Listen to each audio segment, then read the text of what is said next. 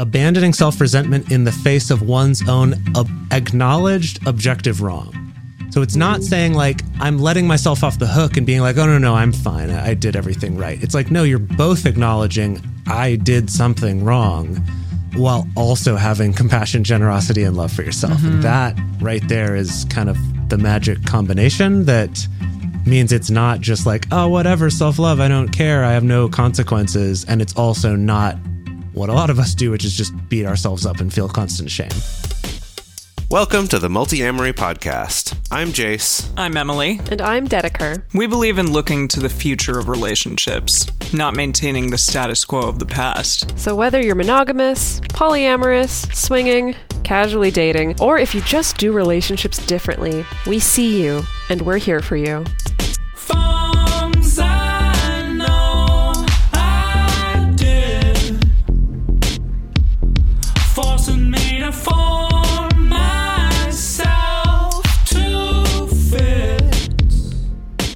On this episode of the Multi-Amory Podcast, you won't like me when I'm angry, or you might be scared of me, or I might not like myself very much, or some combination of those. Today, we're looking at anger. We're looking at both the beneficial aspects of anger, including ways to ensure that you are listening to it in a healthy way, as well as the unhealthy or scary side of anger, which results in rage-filled outbursts and causes damage to ourselves, others, and our relationships. So anger is a huge topic that some researchers and clinical psychologists literally devote their entire professional lives just to studying anger. It's really fascinating, and there's so much that we wish we could cover. So if anything in this episode resonates with you, please take that as a jumping off point to do some of your own research about these concepts or these ideas to find even more resources and support if this is something that is really important for you to deal with in your life. Because unfortunately, we can't cram a lifetime worth of professional work into just one episode.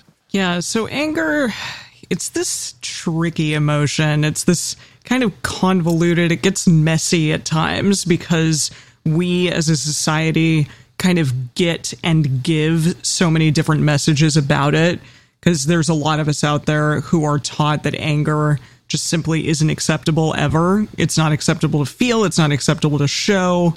It's just unacceptable. And our TV shows and our movies, we do see sometimes like anger super glorified, and it's glorified maybe as vengeance, or if we're, hurting the target of this vengeance, then our anger is justified and celebrated.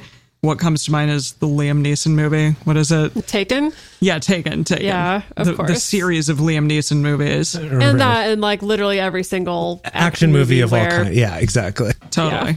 Yeah. We often can see ourselves or others feeling very justifiably angry about something, but then being dismissed, being minimized, sometimes being ignored for showing it. And of course, this shows up along gender lines, along racial lines. Typically we are more likely to celebrate white male anger and really shun female anger, or non-white anger in particular can bring up more problems for people to experience that emotion depending on what you look like or how people perceive you. And sometimes also anger is portrayed not as a feeling or as an emotion, but as a personality trait of somebody, that we can know that somebody has a short fuse or they have a temper. And sometimes that's even portrayed as a funny aspect of somebody's personality if they're on a hair trigger. Yeah, it's just like, it's such a mix of messages that we get. And when it comes to looking at healthy anger, it's honestly really hard to come up with examples of that from media, thinking about, media representations particularly. It's actually quite difficult to come up with examples of healthy anger. So that's why I do think it is really important to look at this and look at what researchers have found about it, what psychologists look at who actually deal with anger specifically as a focus, rather than just kind of the armchair psychology where, like in the 70s, the armchair psychology and popular psychology was all about like, don't suppress it, let it all hang out. You got to feel it. You got to let it out, because if it bottles up, it'll kill you. And while there's that's how like scream therapy became a thing. And Whoa. exactly, or like I've never even heard of that. or like anger rooms where you go in and like smash Yeah. stuff. And there's like some research showing these things are actually not helpful for you. They're not healthy. They're not encouraging healthier ways of dealing with your anger. They're just providing either just encouraging bad behavior or just providing you with other escapes from actually dealing with what the anger is trying to tell you and what's going on. there was a very early form of marriage therapy. I learned about this from doing my Gottman training, but I think in the 50s and 60s, maybe even before that, there was this very early version of couples counseling that did literally just involve the couple taking yelling at foam each baths other? to each other. Oh, No, foam bats. Foam bats. Oh, wow. Whoa. And because that was the thing, it was just like, oh, you just need to cathartic Get the it out, emotion. You yeah. just need to get it out, and then it'll be okay. I don't know. That Gosh. would be really traumatic for me. I wouldn't like that. I couldn't imagine for a second being in a room and like beating you up with a foam bat, Emily. Like, just be like, you would not "Ow, be no." able to. Like, I also can't imagine you like actually returning any foam bat beats or things. I can't imagine you in that I do situation. it to like a whatsoever. stuffed animal, but you know, not. Yeah, and I do enjoy sometimes throwing things when I'm angry. I definitely do that. But Yeah, I've thrown some pillows recently, but it hasn't helped anything. Is the problem? yeah, Right. So what we're going to talk about in this episode, and I do want to clarify, what we're focusing on here is we're looking at what healthy anger looks like what the properties of healthy anger are, as well as within each of those talking about what are things that we can do to try to embody more of that trait when we're feeling angry. And because this is a relationship podcast, we are focusing on anger mostly in the context of close personal relationships, like romantic partners, maybe close friends, family members you get along with, kind of assuming that there's some mutual goodwill here, or at least that's the foundation that the relationship's based on. Anger shows up differently in other situations, but this is kind of what we're focused on as a relationship podcast right here. And I also wanted to give a shout out to the writings of Dr. Bernard Golden, PhD. He has written a ton about anger for Psychology Today for many, many years. And there's just a lot of really good resources about really getting into some of these topics even more. So that's definitely a place to go check out. And his name's easy to remember because he just, it's golden. Thank Dr. you. Golden. So now we're going to start going through these 5 qualities of healthy anger. And just first as a quick overview of what these are, and then we'll go into each one in depth. The first is that it is experienced, not suppressed. Second is that it's safe to be around and safe for yourself. Third is that it has a message. It's trying to tell us something. It's trying to communicate something to us. Fourth is that we still have empathy for ourselves and for others. And then 5 is that it results in responsible actions. Great. So let's go to the first one. The first healthy quality of anger. Experienced and not suppressed. So, okay. Denial of anger, denial of most things. It's kind of just a defense mechanism. And it protects us from acknowledging parts of ourselves that are incompatible with our self-identity. So you might be out there thinking, like, I'm not an angry person, but there's a pattern that happens when every time something is, really annoying to you or really hard for you, that automatically you get into sort of a rage-filled terror. So yeah, that's something to maybe take a look at. I think the key there is that in that case, the tendency, if you think, well, I'm not an angry person, something happens where you feel angry. And then instead of acknowledging that and letting yourself feel it, you're saying, well, this doesn't fit with my identity, so I'm going to deny it. So and it's that's not the true. no, Yeah. I'm not angry. And instead you just kind of go longer and longer without your needs being met, or without feeling safe, or without getting the support you need or something, right? It's that suppressing, Pushing it down. ignoring that it's trying to tell you something. Yeah, and that makes sense because I think there's a lot of like shame and fear involved in denial in general, and especially with denial of anger that you may have, or if you don't believe that you're an angry person, well, I'm just going to continue that narrative within myself and say like, okay, no, this isn't happening. I'm not angry. I'm going to brush it off instead of really like looking at what's going on there. Yeah. Yeah. And the urge to do that could come from many different sources. You could have grown up in a family that just didn't express anger, where the culture of your family, that wasn't okay to do. It could be because you grew up seeing anger be punished, or you yourself were punished in some way, whether that's a literal punishment or a social punishment or being ostracized or things like that. The media that we consume, what we see from our teachers, our culture, our religion, our social group can also influence the desire to suppress anger rather than feel it. For a lot of people, there is also a sense of fear around our own anger, that if I let myself feel it, it's automatically going to be out of control. If I let myself feel it, someone's going to get hurt. And so it's safer to just not feel it at all and deny it and push it down. Yeah. And I think that the old way of thinking about anger, like with what we talked about before about the like, just let it all out way of approaching it, is that there was almost this idea that like anger is like a pressure, that if you keep suppressing it, you're like containing this gas that's getting more and more pressurized until it eventually breaks through its container and explodes. And that's not how emotions actually work. But what's actually going on when you're suppressing that anger is that the anger is coming from something, often from a perceived threat of some sort, right? Whether that's a physical threat or more likely, sort of a psychological or emotional threat, that by denying that anger and denying that feeling, it can actually lead us into other sort of secondary ways of coping with those feelings that are even worse for us. Things like depression and anxiety, or being really passive aggressive in your behavior, or substance abuse, or often redirecting that anger to someone else. So this comes up in that case of suppressing anger toward one person, like suppressing anger toward a parent, because it's like, well, either I wasn't allowed to, or I think I'm not the kind of person who's just a bratty kid who's angry at their parents. And so you don't acknowledge and actually deal with some of those things, that then you might redirect that anger toward whoever, the person in line in front of you at the store, or your partner, or your friends, or something like that.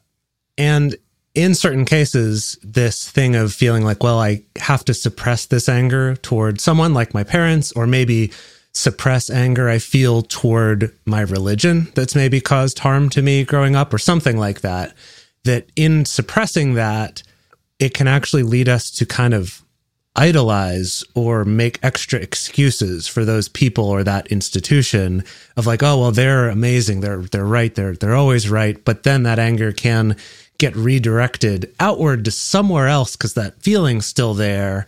And so you try to find something to blame. And this could be just like authority figures in general, or it could turn into xenophobia or homophobia, or extra radicalized religious beliefs, or conspiracy theories, or any sort of thing that's giving this like outlet for that feeling that's not appropriate. That's not actually about the thing that's going on. It's kind of this secondary direction of anger, the redirection of anger.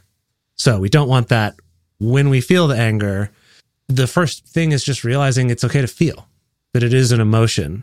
And as we're going to get into later, I think people associate, if I feel angry, I'm going to do angry. And that those two things are not exactly the same. All right, let's move on to the next quality of healthy anger, which is that you're safe to be around, and you're safe for yourself to be around as well. You're not going to be hurting yourself. You're not going to be hurting others.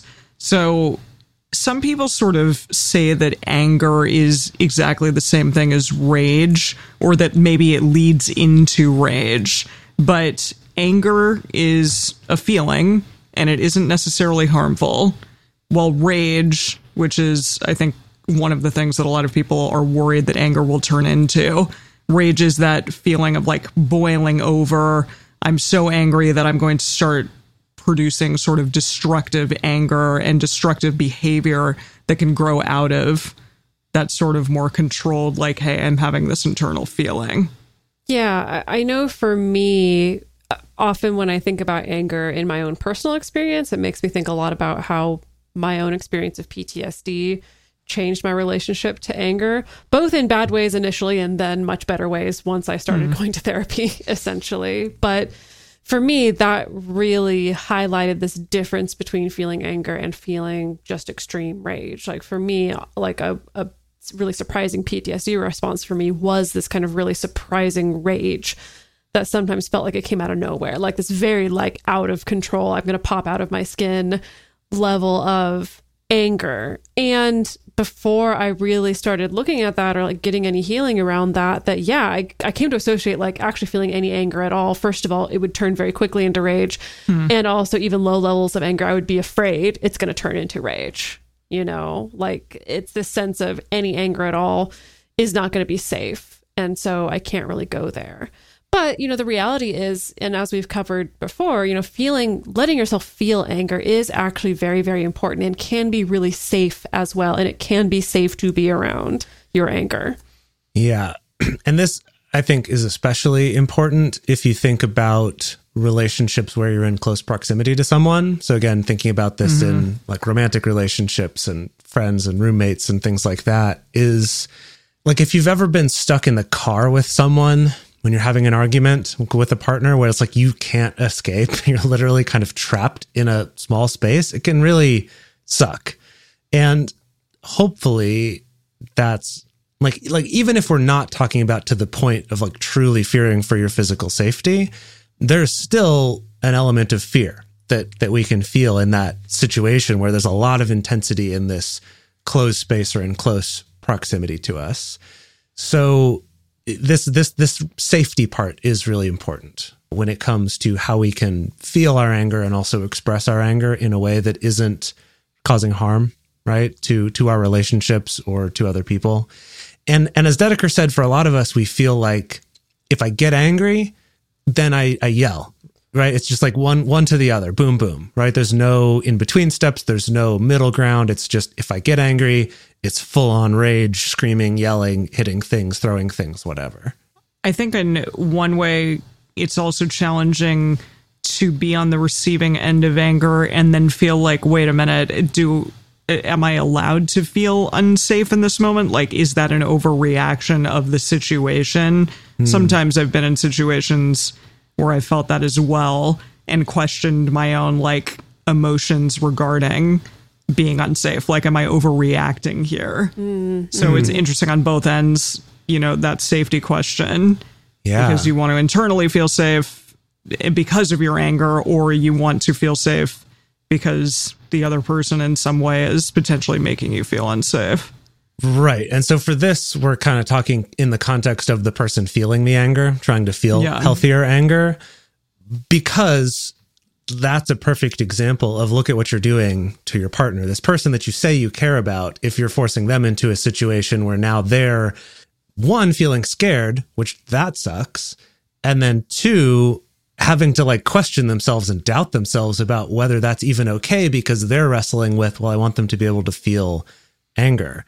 And that's why this distinction's really important, right? That feeling your anger and expressing your anger is different from displaying anger and aggression and rage, and that those two things are not the same. And while you can say, yes, I have a right to feel my feelings, you do, but that doesn't translate into, therefore it's okay for me to yell or be physically threatening or cause damage or something like that. Now, that doesn't always end up so easy. Like we said, it seems like I get angry and then just boom, I'm there. I lose control. I can't, I'm seeing red. We've got so many terms and metaphors for this sort of concept, and it's really challenging. And so for this, I wanted us to look at a technique. This one is called the slow motion replay. I think they actually just call it slow motion, but slow motion replay is cooler. And this is from, I don't know how you say this, from the Ananias Foundation. Ananias.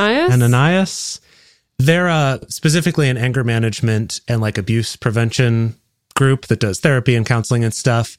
I don't know that I would necessarily recommend them wholeheartedly. They're also a very Christian religious group, and while maybe that can be helpful for some people, I can't give it a blanket endorsement because of that, because that can also cause some damage. But anyway, basically it's this, right? If something happens, so there's a stimulus, and it makes you angry, it can feel like after the fact, when you're looking back, you're like, gosh, that thing happened and then I just lost it. So the challenge with the slow motion replay is to do that, is to say, okay, it seemed like it just went stimulus, boom, rage. Can you slow it down and try to remember and look at what are all the little things, even if they just happened in fractions of a second, what were the little things that happened in between there? And more realistically, it happens actually over several seconds. It's not actually in a split second. It just can feel that way in the time when you're upset. But it might look something like this. You might actually realize in doing your slow motion replay, well, okay, there was the stimulus. There was whatever, the thing my partner said or it did or something, that then there's like a tightness in your gut. And then it leads to you saying something sarcastic to them in response. And then you raise your voice, then your heart's pounding and you're raising your voice more. So you're yelling and your fists are clenched and then we're full on rage. And you see that there were actually little steps in between there that at first you just saw all as one thing. It just went boom, boom.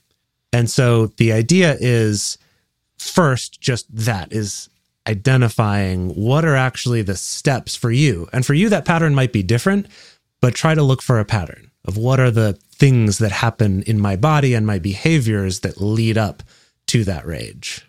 Yeah, and then with those patterns, it's really important to look at them, try to use them as like kind of signposts and say, okay, these are the warning signs. These continually happen when I'm getting upset, when I'm getting super angry. And then, yeah, that'll give you sort of a warning sign and a place to get to where you're like, okay, I need to take a time out. So practice, moving the time out. If you're we talk about halt all the time on the show, but maybe even before you get to sarcasm and raised voice and stuff like that, then perhaps you move that time out even earlier and earlier. So if the stimulus happens and immediately you feel this tightness in your gut, you're like, I know where this is headed. Perhaps I should just throw that time out in right now, give myself like a moment to take a breath and step out of the room. And then, I can come to some sort of rational solution or better communication with my partner or something along those lines. Yeah, I sometimes have a hard time with this. I will notice, I think over the years I've gotten a lot better at getting that proprioceptive sense of what's going on in my body and knowing when I'm heading in a direction of more out of control anger. However, I tend to be like, okay, yeah, I noticed that thing, but I think I'm okay. Like I can keep going. It's okay. And I'm trying to internalize the lesson that a halt called maybe earlier than I think I need to is less likely to cause damage to myself and others than a halt calls later than I need to. Yeah. And so it's probably best to err on the side of pausing earlier than you think that you need to, even if it feels silly, even if it's just like, oh, it's just this little bit of tightness. It's okay. I can still communicate, but maybe try that out. You can experiment with stopping yourself much, much earlier on and giving yourself some time for your nervous system to regulate and then seeing what happens. Yeah. Yeah. And this is something that it's a process, right? So at first it might be, it's not until I start yelling that I go, ooh, I should pause, right? And that's where your cue is. And then maybe the next time it's like, okay, I'm going to stop myself right after I notice I say something sarcastic. And you can get to the point where you can do it a little bit earlier and then, move it earlier and earlier, like Dedeker said, to maybe even just right away where it seems almost comically early, but stops you from taking those later steps. Because if you think about it too, a lot of times we're angry, and we're going to get to this more in the second half of the episode, but a lot of times we're angry because we're unhappy about something, right? Because a need's not getting met, or we're feeling a threat, or we're feeling fear, or there's something that we want changed. And reacting angry or doing that timeout later means that then in order to get what we want, we first have to repair the damage that we did by our rage reaction before we can even get to actually trying to get what we want and what the anger was really about. And so the earlier you can stop that, the more the focus of your communication and focus of your actions can be on what's really going on rather than just having to fix all of the problems that you caused by getting to that rage state. So now we're going to go on to talk about how healthy anger is sending us a message. But before we do that, we're going to take a quick break to talk about some sponsors of this show. If you go and support them, it goes directly to help this show and helps keep this content coming to all of y'all out there for free. Step into the world of power, loyalty, and luck. I'm gonna make him an offer he can't refuse. With family, cannolis, and spins mean everything. Now, you wanna get mixed up in the family business. Introducing The Godfather at ChumbaCasino.com. Test your luck in the shadowy world of The Godfather slot. Someday, I will call upon you to do a service for me. Play The Godfather, now at ChumbaCasino.com. Welcome to the family. No purchase necessary. VGW Group. Void where prohibited by law. 18+. Terms and conditions apply. For a long time now, we've been fans of AdamandEve.com for getting sex toys or lingerie or accessories, things like that. It's just a fantastic resource with a huge selection. And now, not only do we have a fantastic offer, but we also have a promo code that will work on AdamMail.com and EvesToys.com, which are their sites specifically for LGBTQ audiences. And our code is fantastic. It's 50% off of almost any item in the store and free discreet shipping when you use our code MULTI. Yes, we love AdamandEve.com and have for years. They are our oldest and longest sponsor, and they just keep on giving great gifts to us and to our listeners. You can bring more pleasure and satisfaction into your bedroom by going to AdamandEve.com, AdamMail.com, or EvesToys.com and select any one item. It can be, an adventurous new toy or anything you desire, something fun, something sexy, whatever sounds good. So just enter offer code MULTI at checkout and you'll get 50% off almost any item plus free shipping. That's MULTI, M-U-L-T-I, at AdamandEve.com, AdamMail.com, or EvesToys.com. This is an exclusive offer that is specific to this podcast, and it's better than any offer that is currently available on their site. So again, use code MULTI to get you not just the 50% discount, but also the 100% free shipping. Code MULTI. Now we're moving on to the next quality of healthy anger, which is that anger sends us a message. So the signals that anger is giving us, it could be about something externally happening, or it could be about something that's going on internally. And first, we're going to talk about the internal signals. So our anger could be connected to a shame trigger. This is something that we talked a lot about if you go back to episodes 281 and 282, where we did a deep dive into shame, that often anger is a response to something shameful. And especially when it comes to internal shaming, we could feel shame about our intelligence, our skills, our behavior, our self-worth in general. And then we're much more likely to react in an angry way to innocuous statements or to criticism, even if it's kind criticism or constructive criticism. And we may be much more likely to lash out in anger as a defense. The anger that's coming up could be sending you some messages that are connected to some kind of past trauma or baggage or abuse, emotional or physical abuse or neglect from your childhood or from a past relationship or whenever. It could also be connected to the social messages that we receive about our gender or our sexuality, our race, religion, socioeconomic status, things like that. And so in any case, it may be showing us that this is an area that we're sensitive to. And maybe we need to do some personal internal work there, especially if it keeps coming up over and over again, that you see a pattern of this thing is spoken about, or, I hear a maybe innocuous statement about whatever, and it just makes me really pissed. What's going on there? Yeah, and I think what's important to keep in mind with all of this, with that it's sending you a message about something internal, is I think sometimes we can get caught in this narrative of, oh, well, if my anger is based in just something from my past or my own shame, then it's not real or it's not valid or something like that. And the important thing to keep in mind here is that your anger is very important, and it is trying to tell you something. And the key is to just spend some time trying to figure out what that message is and then what you can do about it. Because at least in my experience, and I think for most people, we don't really enjoy feeling angry. that much. And so the idea being that by looking for these signals and figuring out what that is, we can help actually take actions. And we'll talk about that a little bit later too, but actually take actions to fix the problem and address some of those things so that we're not constantly having to feel this way. So then now moving on to external, this could also be showing you a very important message about something that is actually going on outside of yourself. And this could be something like a fundamental need not being met. And I guess you could argue that this is kind of also internal at the same time. But say it's coming from some sort of need not being met, like care from your partner or time with a partner or equal amount of participation in the household from your partner, or right, like there's lots of different ways that this could look, and these are very real. And I think something that's good to keep in mind here is that these needs not being met by your partner, assuming that they care about you, are almost never going to be intentional.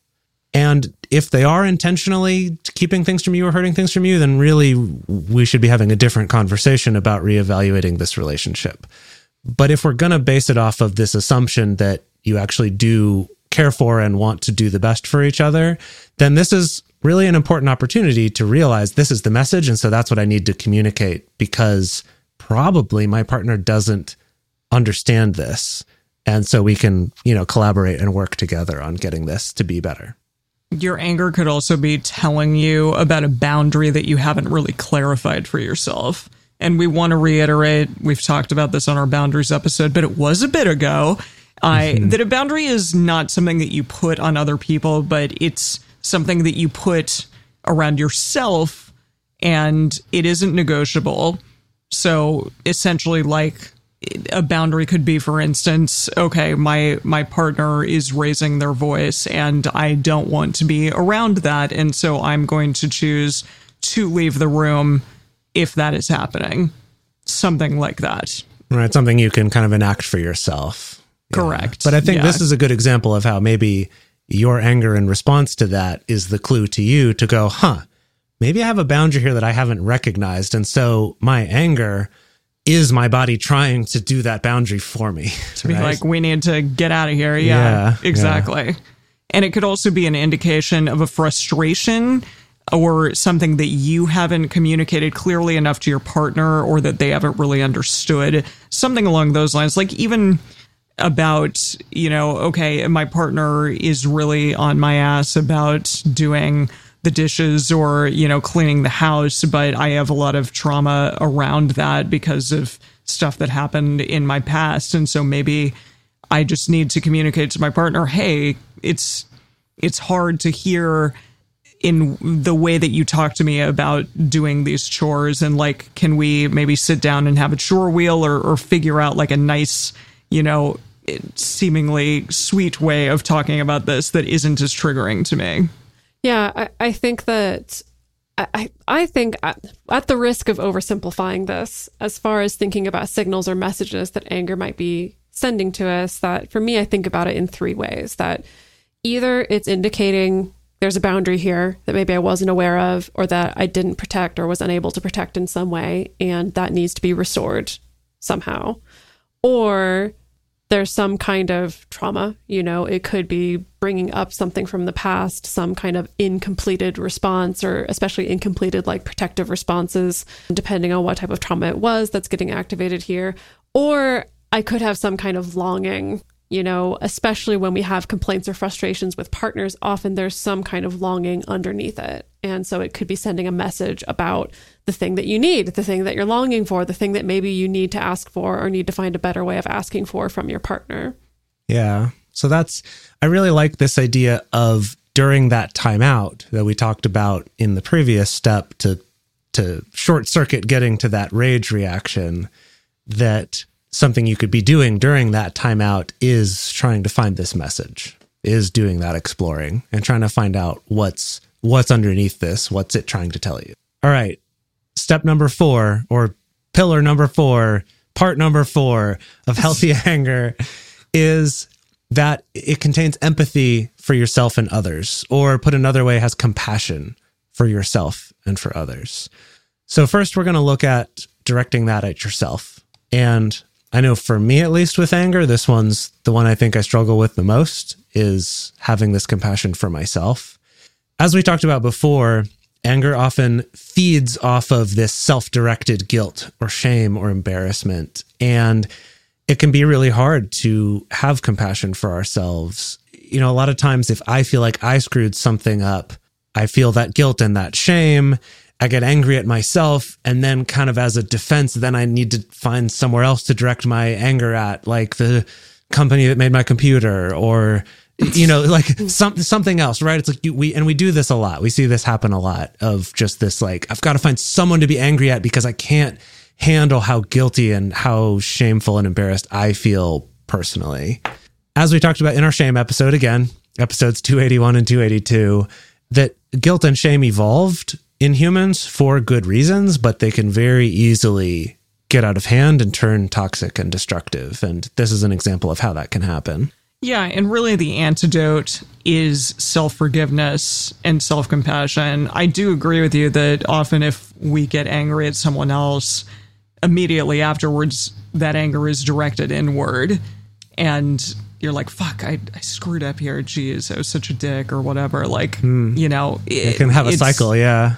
Absolutely. So there is this idea that you have to have empathy for yourself, that things happen and anger occurs, and sometimes you're also going to be, you know, saying the wrong thing, and that's okay. And try to have some self-forgiveness with that. Robert Enright, a researcher on self-forgiveness, defines it as a willingness to abandon self-resentment in the face of one's own acknowledged objective wrong, while fostering compassion, generosity, and love towards oneself. That's really nice. I think the thing that's so fundamental there in that definition that I really love is that it's abandoning self-resentment in the face of one's own acknowledged objective wrong. So it's not saying like I'm wrong. Letting myself off the hook and being like, oh, no, I'm fine. I did everything right. It's like, no, you're both acknowledging I did something wrong, while also having compassion, generosity, and love for yourself. And that right there is kind of the magic combination that means it's not just like, oh, whatever, self-love, I don't care, I have no consequences. And it's also not what a lot of us do, which is just beat ourselves up and feel constant shame. Yeah, so we have some questions to ask yourself specifically as part of a self-forgiveness exercise. And this also comes from Dr. Bernard Golden, who has done a lot of the research and writing about anger that we're referencing in this episode. So, you know, when it comes to kind of self-directed anger, you can ask yourself, okay, realistically, is there anything that I could do to rectify the past? And of course, be careful of, you know, judging yourself with hindsight about the insights that you lacked back then. It can be really hard to put yourself back into a situation before you knew the things that you know now. You can also ask yourself, what can I do differently if I face a similar situation in the future? You can identify essentially almost like a mission statement, listing out your values and the morals that are meaningful to you, that help you guide your life. If you go back and listen to our episode 316, specifically all about figuring out your values and finding ways to kind of tie difficult experiences or stressful experiences to your values, that can be really, really effective and really good for your mental health. And you can also describe to yourself, how is your life going to improve if you embrace self-forgiveness? I really like that one. You know, this idea of if you could just flip a switch and have forgiven yourself, what would be different? What would feel different? How would you move through the world differently? Yeah, that's really lovely. Wow. Yeah. Indeed. All right, so let's direct some of that compassion now towards others, towards maybe your partner, the one who maybe pissed you off in the first place. And yeah, kind of sit with yourself when you have these angry moments, because it's interesting. I think we get angry and then sometimes have a tendency to hold on to that anger instead of having compassion and sort of letting it go. Because we may have some unreasonable expectations of our partners. There's, you know, that idea out there that if you really love someone, you know exactly what your partner wants and thinks and feels at all times. And that just simply isn't the case. And I wish it were. I would love to be, completely perfect and know exactly what my partner needs or wants. But in reality, that's just not going to be the case. And so have some compassion for your partner and for yourself in that moment. And we may be immaturely seeking unconditional love from our romantic partners. We may think hey, our partner needs to love us regardless of what we do or how we act or, the way that we're being in these moments. And yeah, our parents did that for us. There's unconditional love there with our parents, but it's not necessarily a healthy or a reasonable thing to expect, even and especially, I think, in the face of doing things that are destructive for the relationship. Yeah, it's again one of those sort of movie tropes that really reinforces this actually very immature idea of what love means. Another one is just to go back to the first part about having self-compassion, is that having more self-compassion and self-forgiveness also makes it easier to offer that to other people. And that if you're holding on to that for yourself, or you find it really hard to forgive other people, it's very likely that there's something you're not giving yourself compassion for. As Emily said, your partner can't read your mind. So also keep that in mind, that part of this is also learning to better communicate with your partner rather than just being mad when they don't know what you want. And then also ultimately realizing that your partner is their own person and that they might not always make decisions that you like or that are the same ones that you would make. And especially if this is a recurring anger or frustration or argument that comes up, there could come a point where you have to realize either I need to accept that they're different from me and make different decisions and have different values from me and be okay with that, or that I'm not okay with that and I need to get out of this relationship. But I think we're also kind of falsely given this idea that, oh, well, if you just try hard enough or just stick it out, they'll change and they'll get better in this way that you want them to. And they just might not, right? And that's not even, I don't even want to say better, but just they might not be the same as you and have the same values. And while that's okay, it doesn't necessarily mean that you need to stay in that relationship. So that is a very important evaluation that you're going to need to make for yourself during this, having empathy, but also realizing also maybe this just isn't compatible. All right, so now we're going into the final pillar of our healthy qualities of anger. And this sort of is the last step in everything, which is that it results in responsible actions. So you do all the things that we talked about before. You take the necessary time to decrease your anger arousal, maybe take some time for self-compassion, for forgiveness, introspection on the messages that your anger might be telling you. And then finally, you're going to act. You're going to get on stage and act. No, you're going to have some responsible actions here. So if you discovered something about yourself, then let your partner know and ask for support if that's an appropriate thing to do. And maybe go and seek some counseling or support outside of your partner. That's really ideal, because truly your partner can't be like the person that you sleep with and the person that you live with and the person that is also your therapist, et cetera, et cetera. That's not particularly healthy. We've talked about that a lot on this show. Specifically, try to find someone that will help you process the messages that are occurring because of that anger, the messages that you're receiving. Like, hey, I've done a lot of introspection here and I'm finding I have a lot of trauma around this. So go find a person to help you process that. And yeah, not just someone out there like a friend that's going to help fuel that anger, or maybe someone that's going to get pissed off with you. We do have those friends that are like, yeah, this person sucks. Right. Woo, let's continue this angry cycle. Yeah, maybe don't do that.